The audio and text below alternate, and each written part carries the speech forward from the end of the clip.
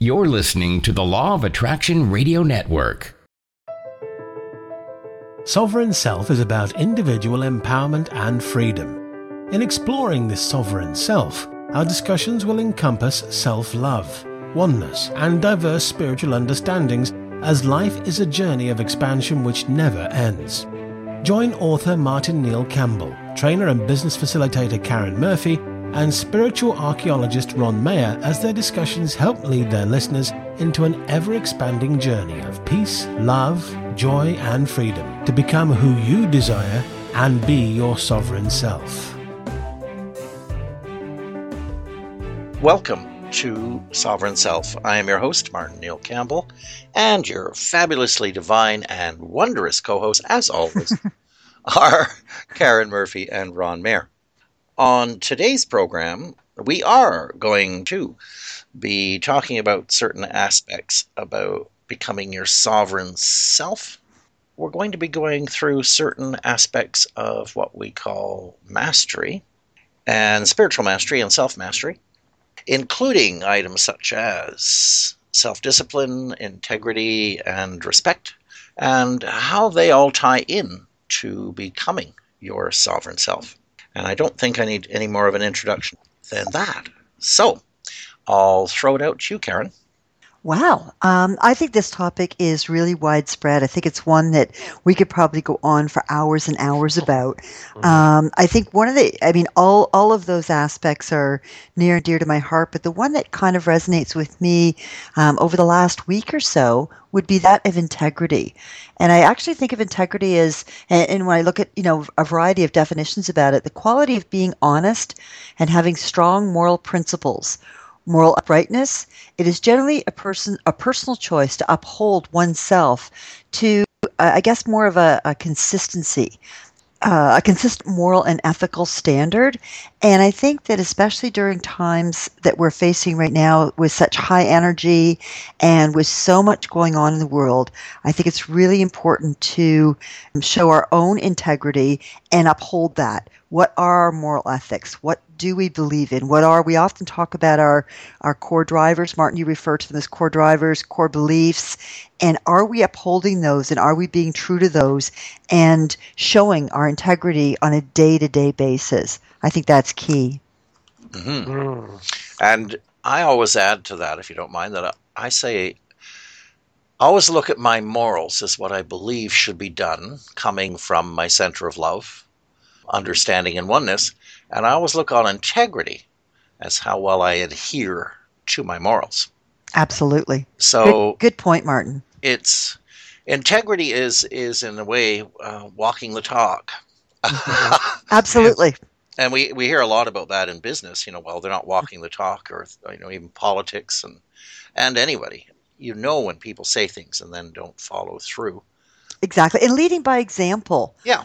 And often catching yourself, oftentimes we've talked about this in past shows, that when we see something that maybe seems incongruent to us in someone else, or something that doesn't feel right, or we don't like it, or aren't in tune to it, we've often talked about that being a mirror image of perhaps some things that we need to work on, or a reflection of things that we've already worked on. So when you talk about that, that walking the talk and leading by example, that's exactly what I think of. It's when I see somebody, I think, oh, that doesn't sit right with me. It does cause me to ponder and say, look in your own backyard. How often are you actually leading by example, and when do you fall short? Good point, Martin.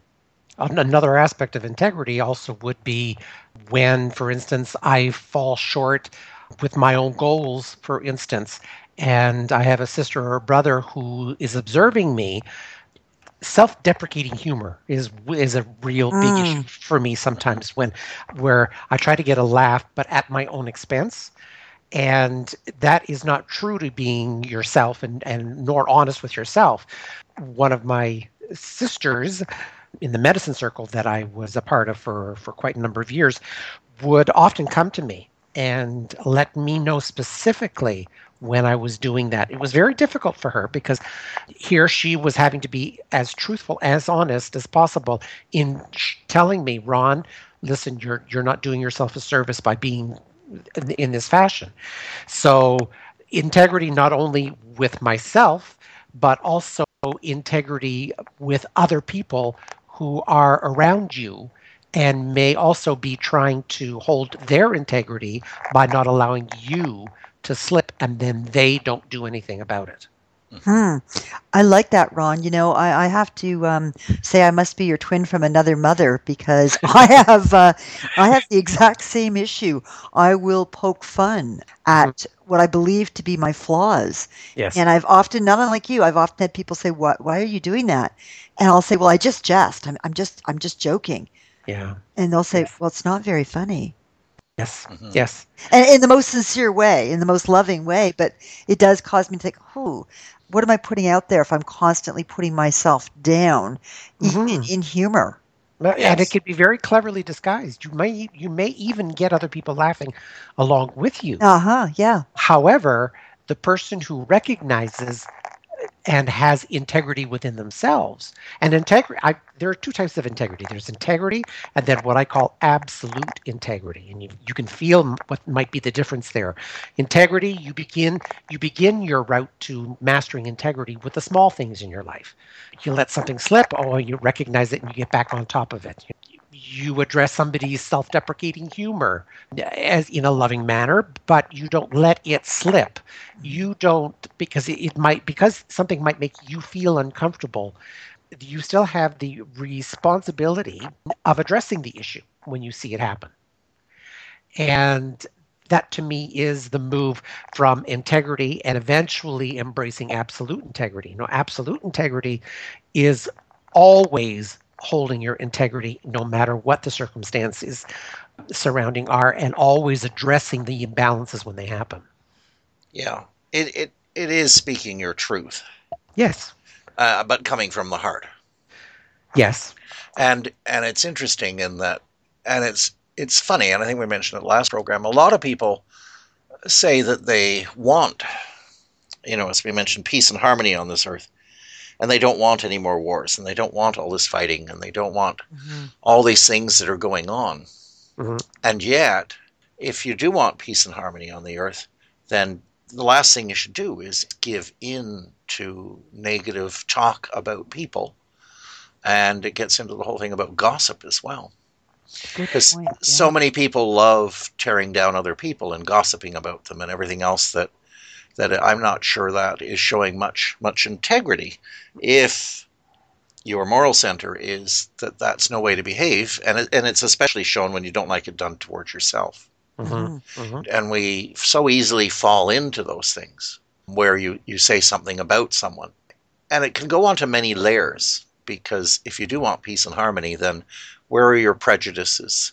Where are your thoughts about someone that they're not doing something right, trying to make yourself feel better? Right. All of that comes in layers and layers on this as well. Integrity is very big in that sense. Integrity is coming from your heart center and literally walking the talk in every instant and speaking your truth. Well, if we talk about that whole negative self-talk, and Ron, you and I were talking about, cracking jokes at ourselves that shows a lack of self-integrity.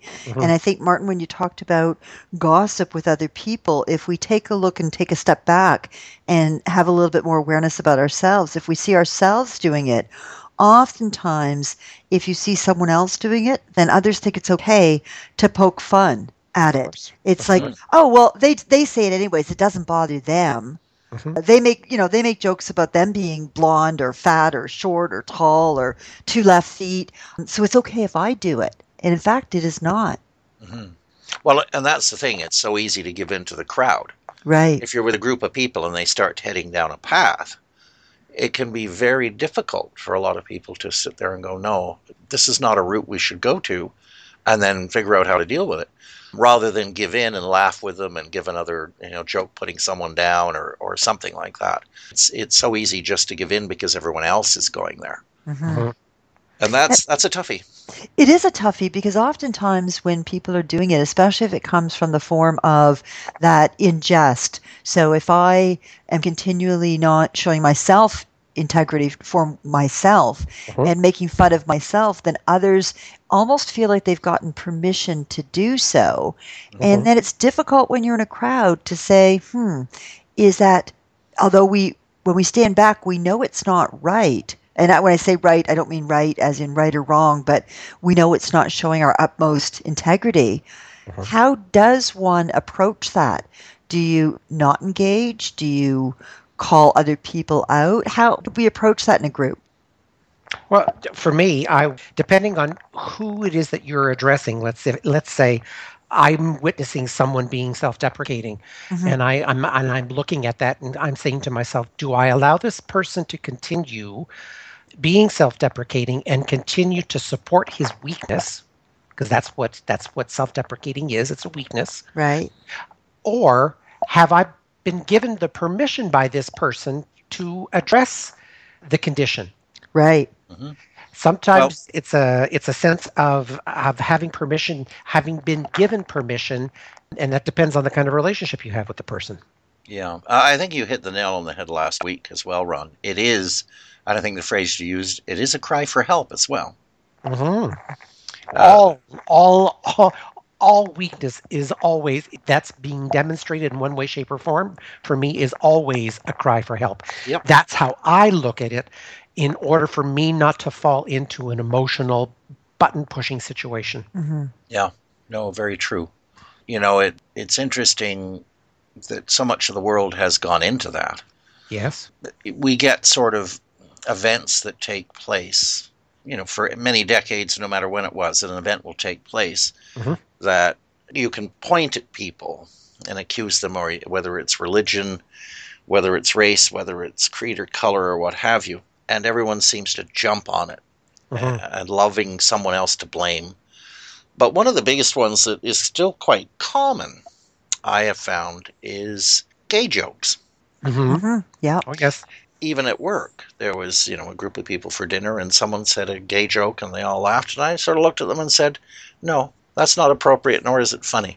It's very interesting the way all the people there immediately recognized that and sort of looked to each other and said, "You know, he's right," and apologized and everything else. And it wasn't that I was aiming for an apology; I just wanted to bring it to their attention. But it never happened again. So sometimes someone needs that integrity and someone to stand up and say, "No, that's not the right thing to do." Inappropriate. Yeah, and they recognize it. Most people do. You know, and I support them. You can say, "I know you're better than that." Yeah, exactly. And they are. They are. Always. You know, there's never any reason for racially motivated jokes, or even women, blonde jokes. Yeah. Or any of these types of things which causes a separation and a sense of superiority over another. Right. Those are simply not, that's not appropriate behavior, and definitely there's a lack of integrity there. And I think that, you know, as a society, we've probably taken what we believed at one point in time to be a minority or something we could poke fun at. Yeah. And we've taken it to the nth degree that it's almost become the norm, whether it be short jokes, fat jokes, blonde jokes, gay jokes, religious jokes, color jokes, ethnic jokes, and they're just simply not funny. No, and they're done in an effort to make us feel better than the next person. Right. Yes, superiority. Yes, superiority, as I said earlier. And these are not attributes of someone who is on the path to self-sovereignty. No. No, not at all. Yeah. You know, so Well, but that's their big learning lesson. of course, Yes. as I said before, once you enter the path of self-sovereignty, all of these issues will come to the foreground for everyone. And it all depends on how much you participate in it. You might not participate in it to a large degree. It could be just an occasional thing every once in a while. But needless to say, we're all part of the same human race, and subsequently we're all carrying the same aspects. Everyone does. No, absolutely. I remember, and I'm going to say, I think it was probably at least 10 years ago. I remember a Christmas Eve at my place, and we were all playing games. And my sister in particular is not a good game player when it comes to whether it be cards or whatever the game happens to be, board game. She's just not really apt at it. And she'd often crack jokes about herself. And I would often crack jokes about it. And I remember a particular Christmas Eve cracking a joke about it, thinking, oh, this is all funny, and everybody laughed. And all of a sudden, I took a look back and I saw her face. And she laughed too, but it was a laugh in, I'm going to laugh because the whole group's laughing, but inside, you just hurt me. And I felt horrible. Mm-hmm. And it was not of intent. However, it was outside of showing any integrity. And Mm-hmm. it certainly was not being my best self. And that moment, I've never forgotten that. And every time after that, when something has come up, when it comes, because we've been doing it for years, and I find myself catching myself when it comes to cracking a joke, even though the other person cracks it on themselves, to take a step back and say, whoa, that's not funny. As you said, it's a cry for help.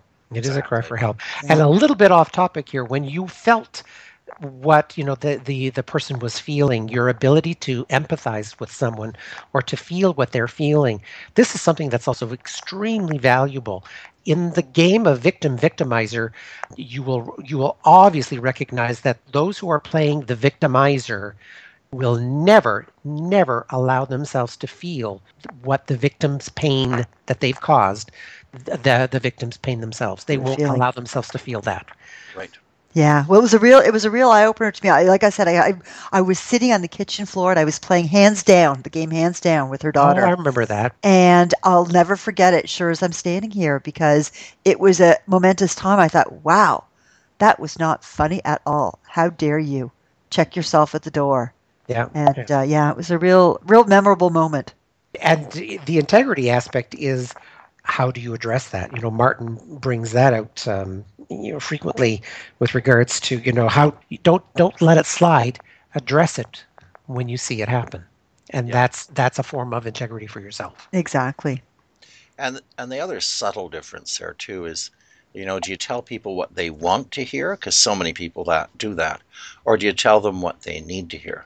And again, there's a difference there. Now, it's not done out of superiority or low self-esteem. But a lot of people tell the white lies and the other things just to get out of a situation. Mm-hmm.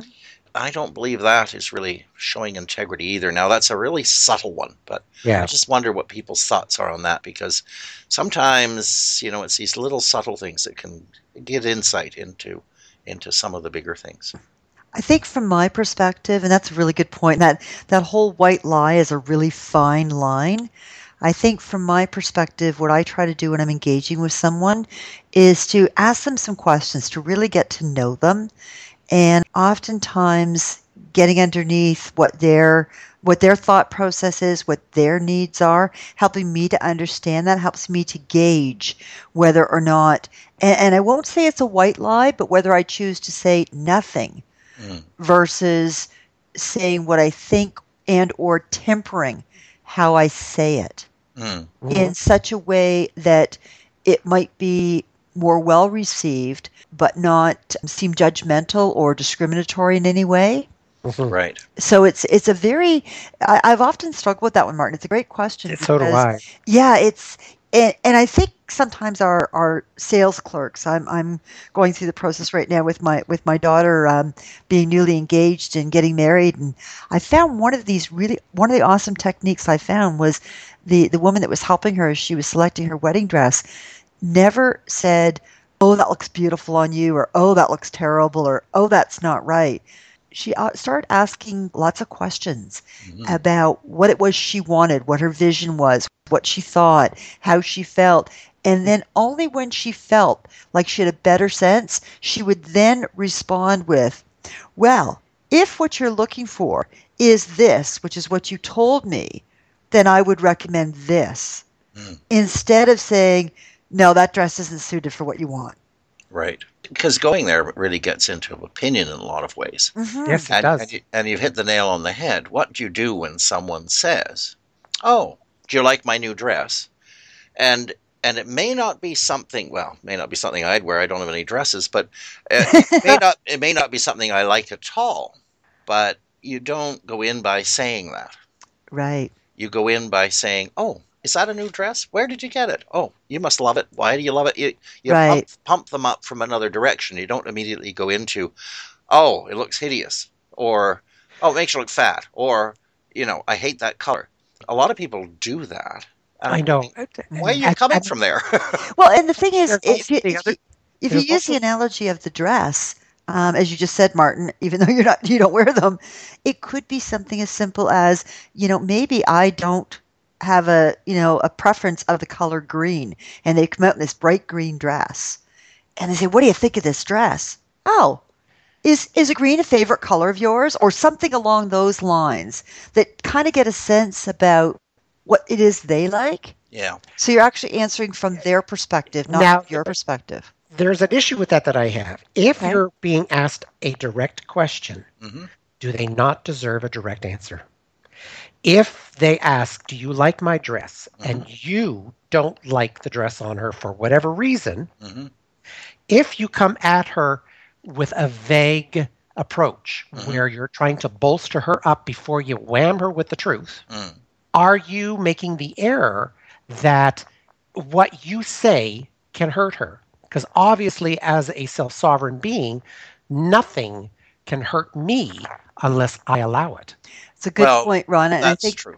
I think one of the things that I probably misspoke there, because what I would probably say, and I left that out, and I do apologize. I probably would have said, green is not a color I wear. It's not a favorite of mine. Is green a color you like? Because that's coloring, or that's making me make a decision. Right. So I would probably again- approach it that again, way. But again, here's you're the not funny- giving her a direct answer. If she's Yeah. asking for Now a here's- direct answer, Yeah. No, there's the funny thing. Now, I just, that popped into my mind, and there was obviously a reason for it, because yeah, I was in a restaurant the other day, Mhm.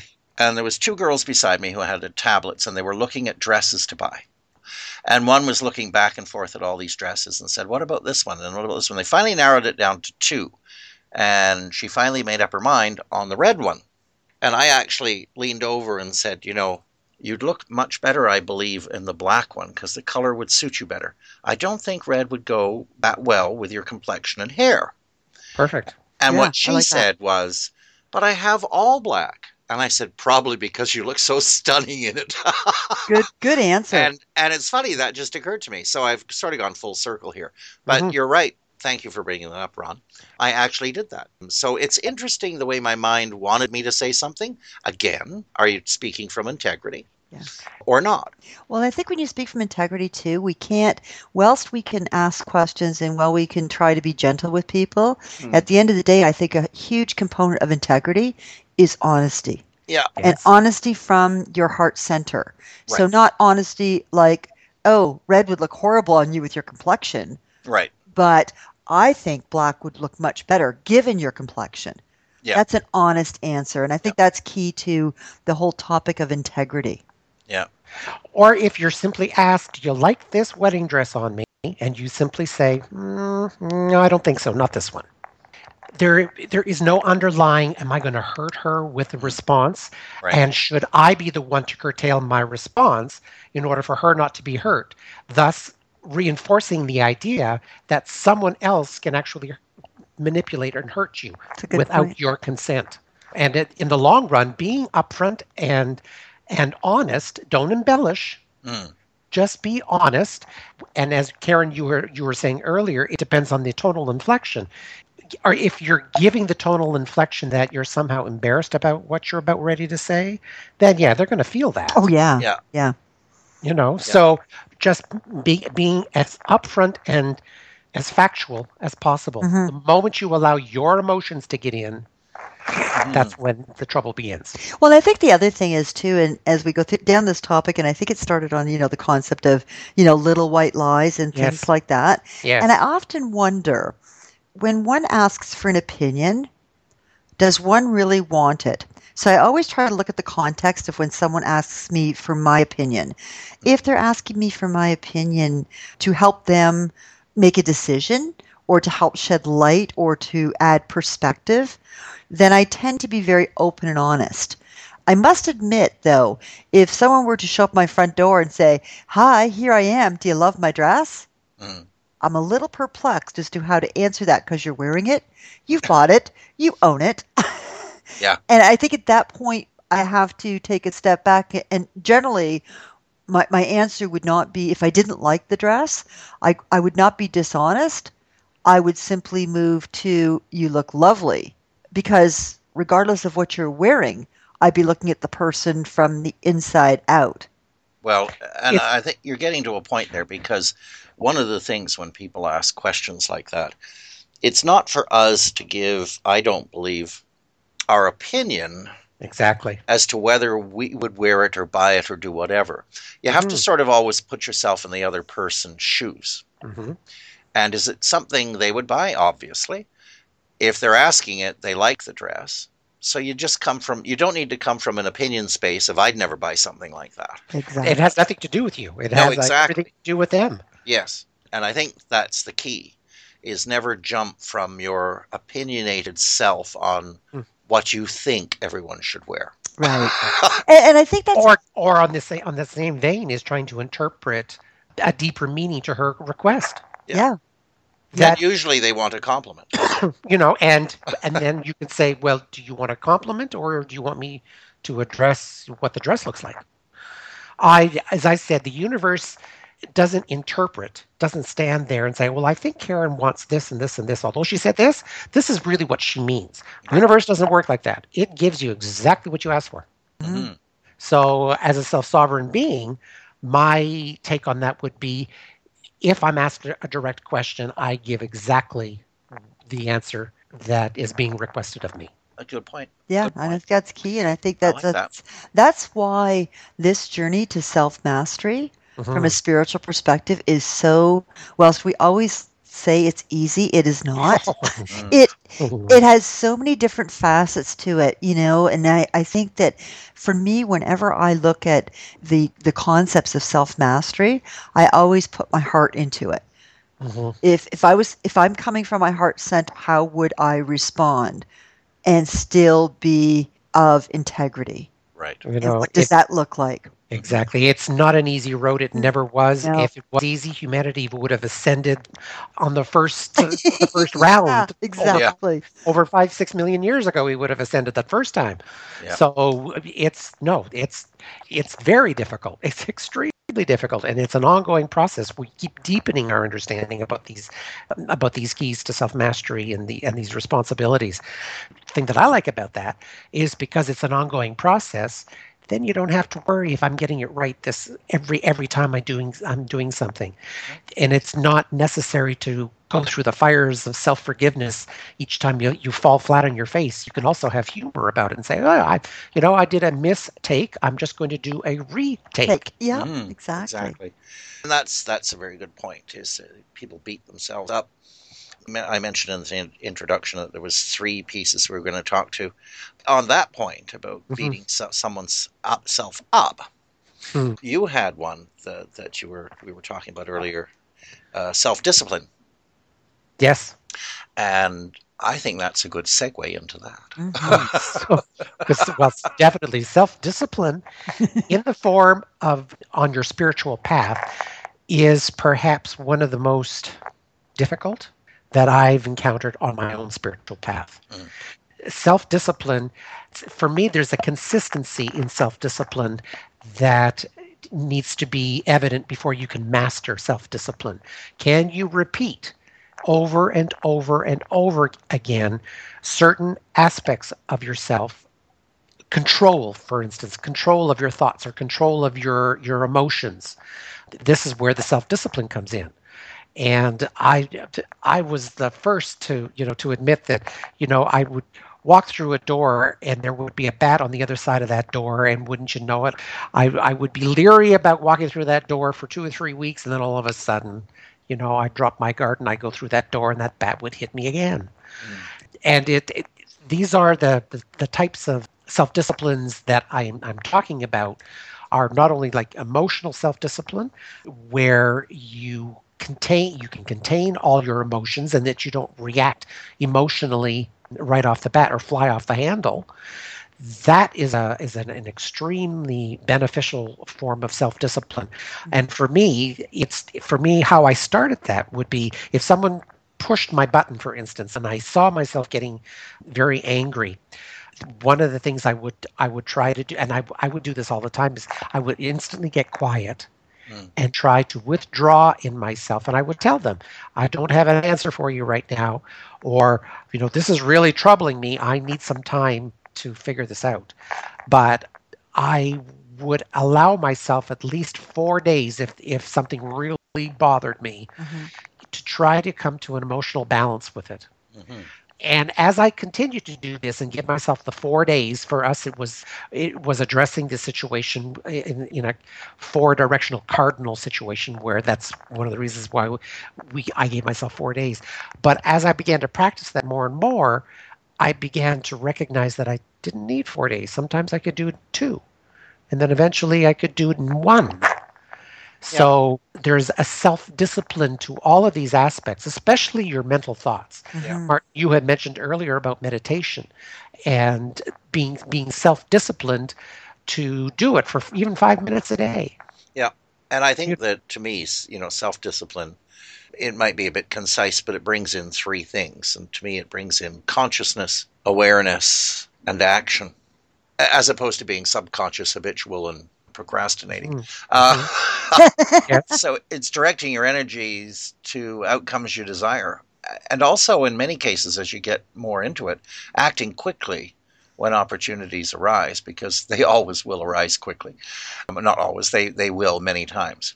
So to me, it's, as you said, you go and think about it for a while, and that's becoming more conscious, more aware, and deciding what actions you're going to take. It is literally directing your energies and thought to outcomes you desire if you get to the right end, right?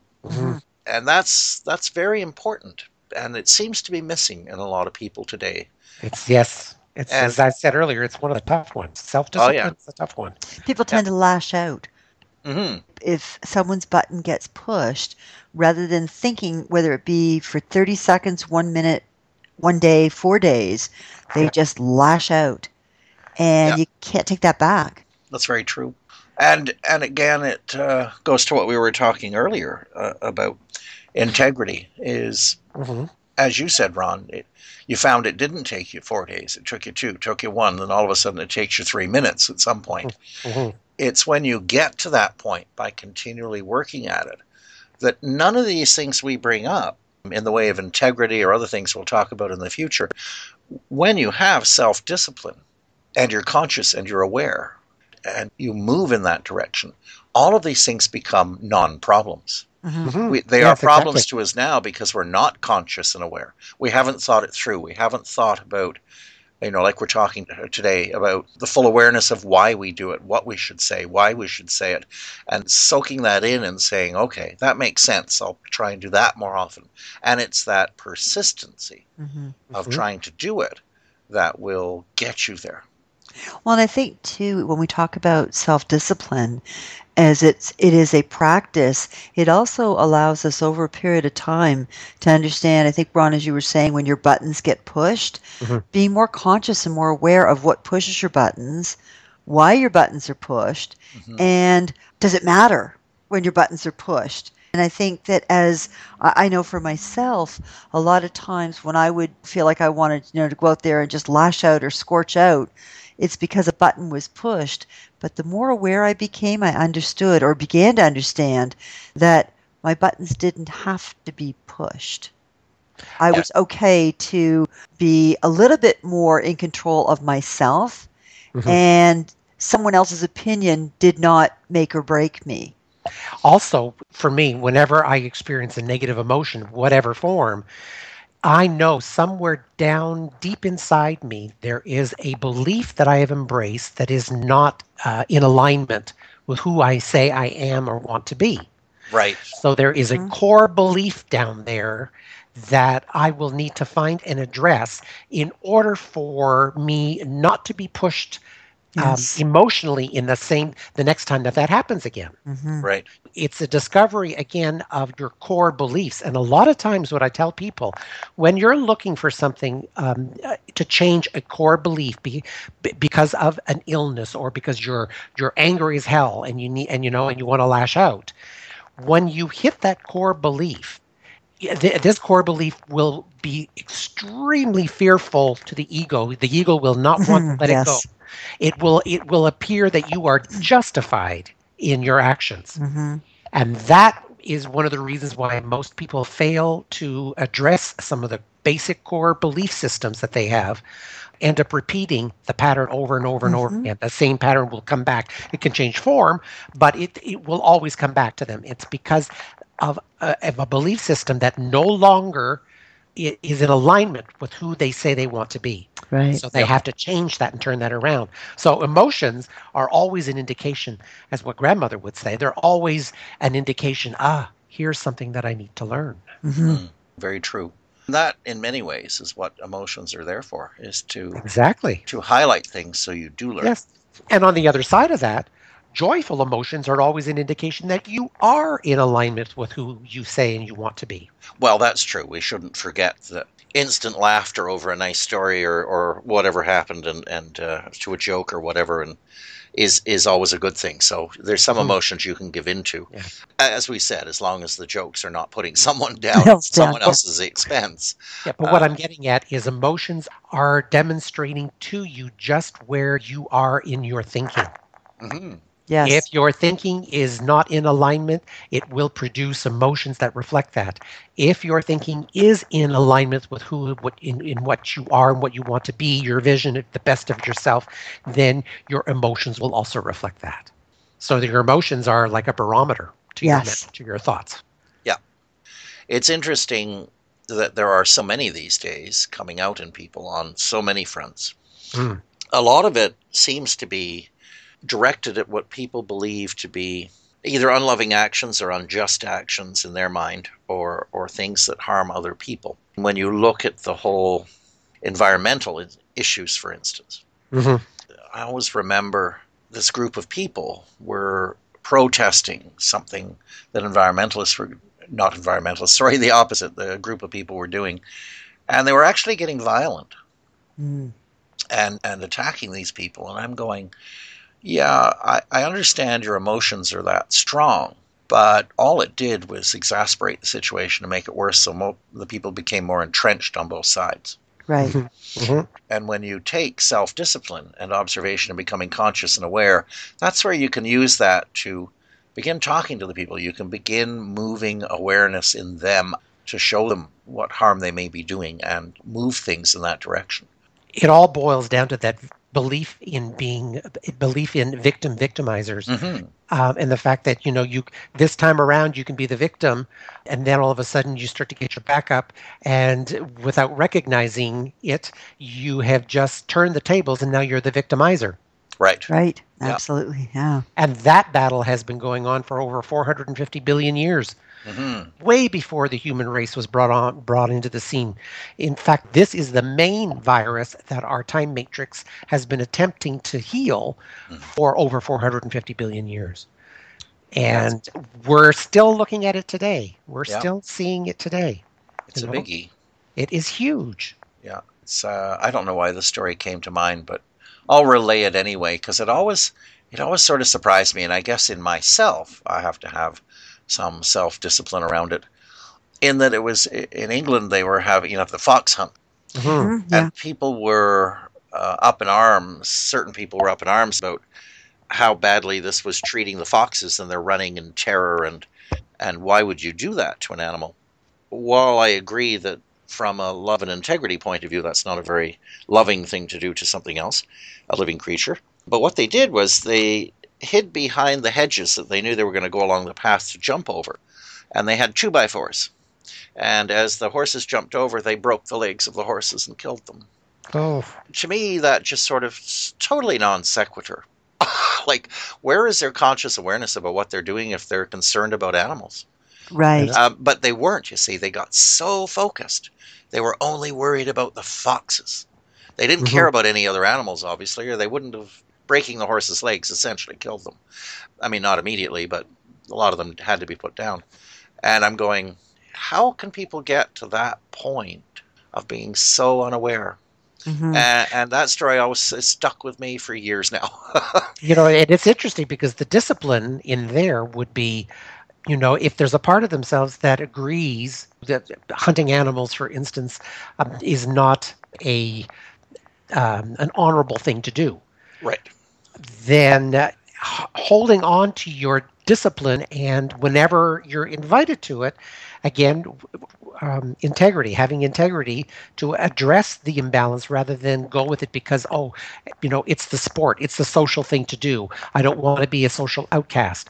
Any number of reasons to begin to sacrifice your integrity and stop practicing the discipline of maintaining your integrity.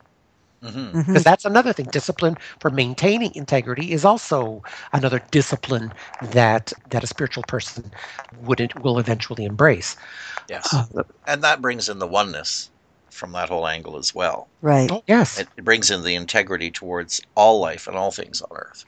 Well, and I think about when we talk about all of the steps to mastery, much of it has to do with our own self-awareness. Always. Always. It's yes. the only thing, as I Yes. said before, with the sovereign self. It's everything to do with you and where you Right. are at. Right. Some people say, if you want world peace, the first place and the only place that it has to begin is within yourself. Right. Oh, exactly. And that goes full circle to what the whole program is about, is being self-sovereign. Yes. When you become self-sovereign, your energies and who you are, people will begin to emulate you because they can feel that you're coming, well, I shouldn't say everyone, but a lot of people will feel where you're coming from. They will feel who you are, and they will go, that's what I desire too. I know. And more often than not, people who want world peace or whatever, and they go out and they're trying to wrestle the exterior reality, the form that is outside themselves. They keep pounding away in it, chipping away in it, and it never works. No. It never works that way. Real change has to come from within. It cannot come from without. That's Good it for line. sure. I like that. Yeah. And it's so true. And maybe that's part of the problem of, well, it is, you just said, but there are so many things where people try and do it externally. Yes. As opposed to within. And what they're demonstrating, like the people breaking the legs of the horses, I just looked at it and go, you're not demonstrating a care for animals at all. It's just sort of, wow. Well, it goes back to what we started with: lead by example, walk the talk, be. It's in the being that actually will create the change. Yes. Be what you want the world to be. Right. Meaning that you inside yourself have the entire world within you. Once you recognize that, you begin to look at all of the keys to self-mastery, all of these things that we're bringing into the program and self-sovereignty.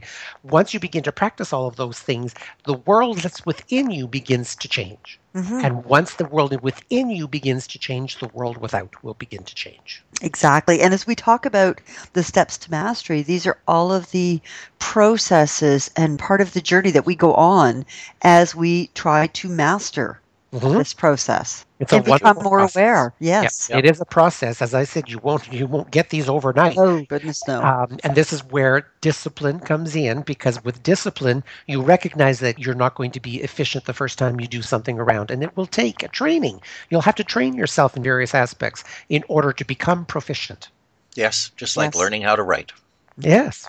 Yes. Eventually, if you Learning keep how to- practicing, you can become a superb writer. That's right. Learning to be a public speaker. Yep. Yeah. That was the one that terrified me. Yep, facing your fears. I never wanted to be a public speaker. Ever, ever, ever. Thank goodness for Martin and the introduction to this show. Thank you. I've become far more comfortable at speaking than I ever dreamed possible. Well, and thank goodness, because you bring so many good insights to people and things they can think about and move themselves forward, that the world would be a far lesser place if you didn't. Here, here. But there's one other thing I wanted to bring into self-discipline, and I brought in consciousness and awareness and action. But I always have vision as well. I always like to look on it too, as though, don't forget that you can dream, you can picture what you desire, and it helps you move towards it. Because as you begin to see where you want to go, envision where you want to go, it helps move you there as well. And there are many things that can move you there. And I guess We've talked about quite a few of them on the program over time. And one we keep repeating is vision can easily come with meditation. And meditation can be important in clearing your mind so it doesn't have all this extraneous gunk keep coming in. So you can actually get that conscious awareness and clarity and move into action and vision. All of those are very important in moving much of this forward. Virtually everything we talk about brings all of that into it every time. And for some, Martin, and it's a great point, for some, I know when I first started meditating, it freaked me out. I love to talk. So I'm thinking, you want me to sit quietly for a long period of time? And I think from my perspective, one thing I found around meditation is I don't always feel comfortable spending 20 minutes or 30 minutes in meditation. Not always. Sometimes it's 20 seconds. Sometimes it's 30 seconds. It doesn't always have to just be sitting quietly. It could be going out and visiting Mother Nature. It could be lying on the grass. It could be going for a walk. There are so many different forms of meditation that people can engage in, and it doesn't have to be initially for long periods of time.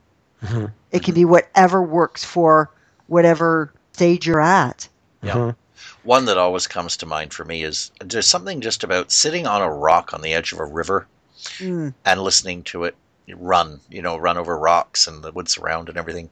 It just puts me in a state of contemplativeness, and it moves me back into myself. Now, that's just me, but no, well, it's actually, one of those...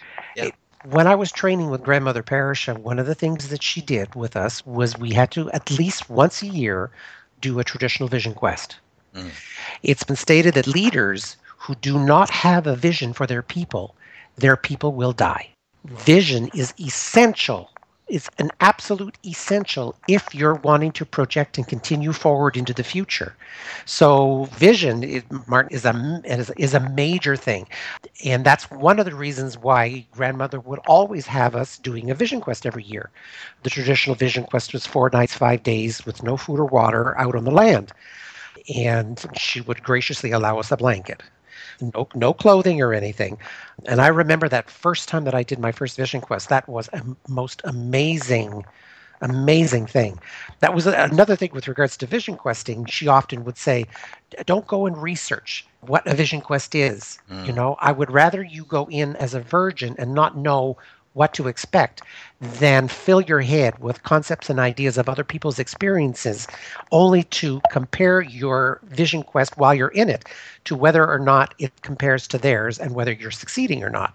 She would often tell us, don't go research anything. When you want to do something new, do it fresh, do it absolutely without any research of going into it. That used to scare the bejeebies out of me, by the way, because it was like, then I'm not going to be prepared. But my first vision quest was exactly that. I never went and researched any books. I didn't Google it. What is a vision quest? Of course, I don't think there was Google at the time. I never researched it. And I deliberately stayed away from filling my mind with any preconceived notions of what it was. And it's wonderful with regards to vision questing because you can come away with such an amazing insight. It's well beyond the 15-minute meditation at this point. Because when you're doing your vision quest, you're secluded in that one spot. In my original traditional vision quest, it was in a hole in the ground. And you stayed in that hole, rain or shine, whatever type of weather, and you never came out until you had successfully completed your 4 days. Yeah. I can honestly tell you the clarity of thinking that occurs once you've accomplished the vision quest is phenomenal. It is just phenomenal. And it's the same thing with meditation. Meditation does the same thing. Yeah. It just clarifies your mental thinking. Yes. To me, it makes sense because when I believe I should meditate and begin procrastinating and not doing it, I end up on the computer or flip the television on or do this or do that. With a vision quest, it moves you into that space and takes all these extraneous things away from you so you can't make an excuse for not going inside yourself and seeing what you're about. And that's what I love about it, even though I haven't done one, and I keep saying I will. But there you go, procrastinating. Well, it's interesting, Martin, because we all say, and I do it myself. Oh, I don't have time to meditate. I've got this, I've got that, I've got the next thing. Yes. And yet I still check my email. Yeah. I still flip on the TV. Mhm. I still look out the window, and I think, wow, if I had just meditated, I'd be done by now. Yes. Well, and and it could be just as simple as I said before, when you're washing the dishes, rather than let your mind go nilly-willy all over the place while you're washing the dishes, try to do that three-pronged step of where you listen to something that you might hear the clock, for instance, in the room. So what you would be doing would be listening to the clock, feeling the water on your hands, and trying not to think. And that's it exactly. And as you rotate around those things, your awareness to the sound, your water's doing the dishes, I'm not thinking. It's amazing. So even when you're doing regular stuff, you can meditate. You can be meditating. You can be meditating. And you don't have to allow yourself to go into the mind chatter stuff. Yes. Yes. And I think that's key, Ron. That's an excellent point, because I think a lot of times, whilst meditation can be just simply being quiet and sitting and meditating, as we all know it, you can meditate wherever you are. I used to suffer from panic attacks. So for me, mind breathing, consciously thinking about my breath, would get me out of a panic attack. I did not know 25 years ago that was a form of meditation.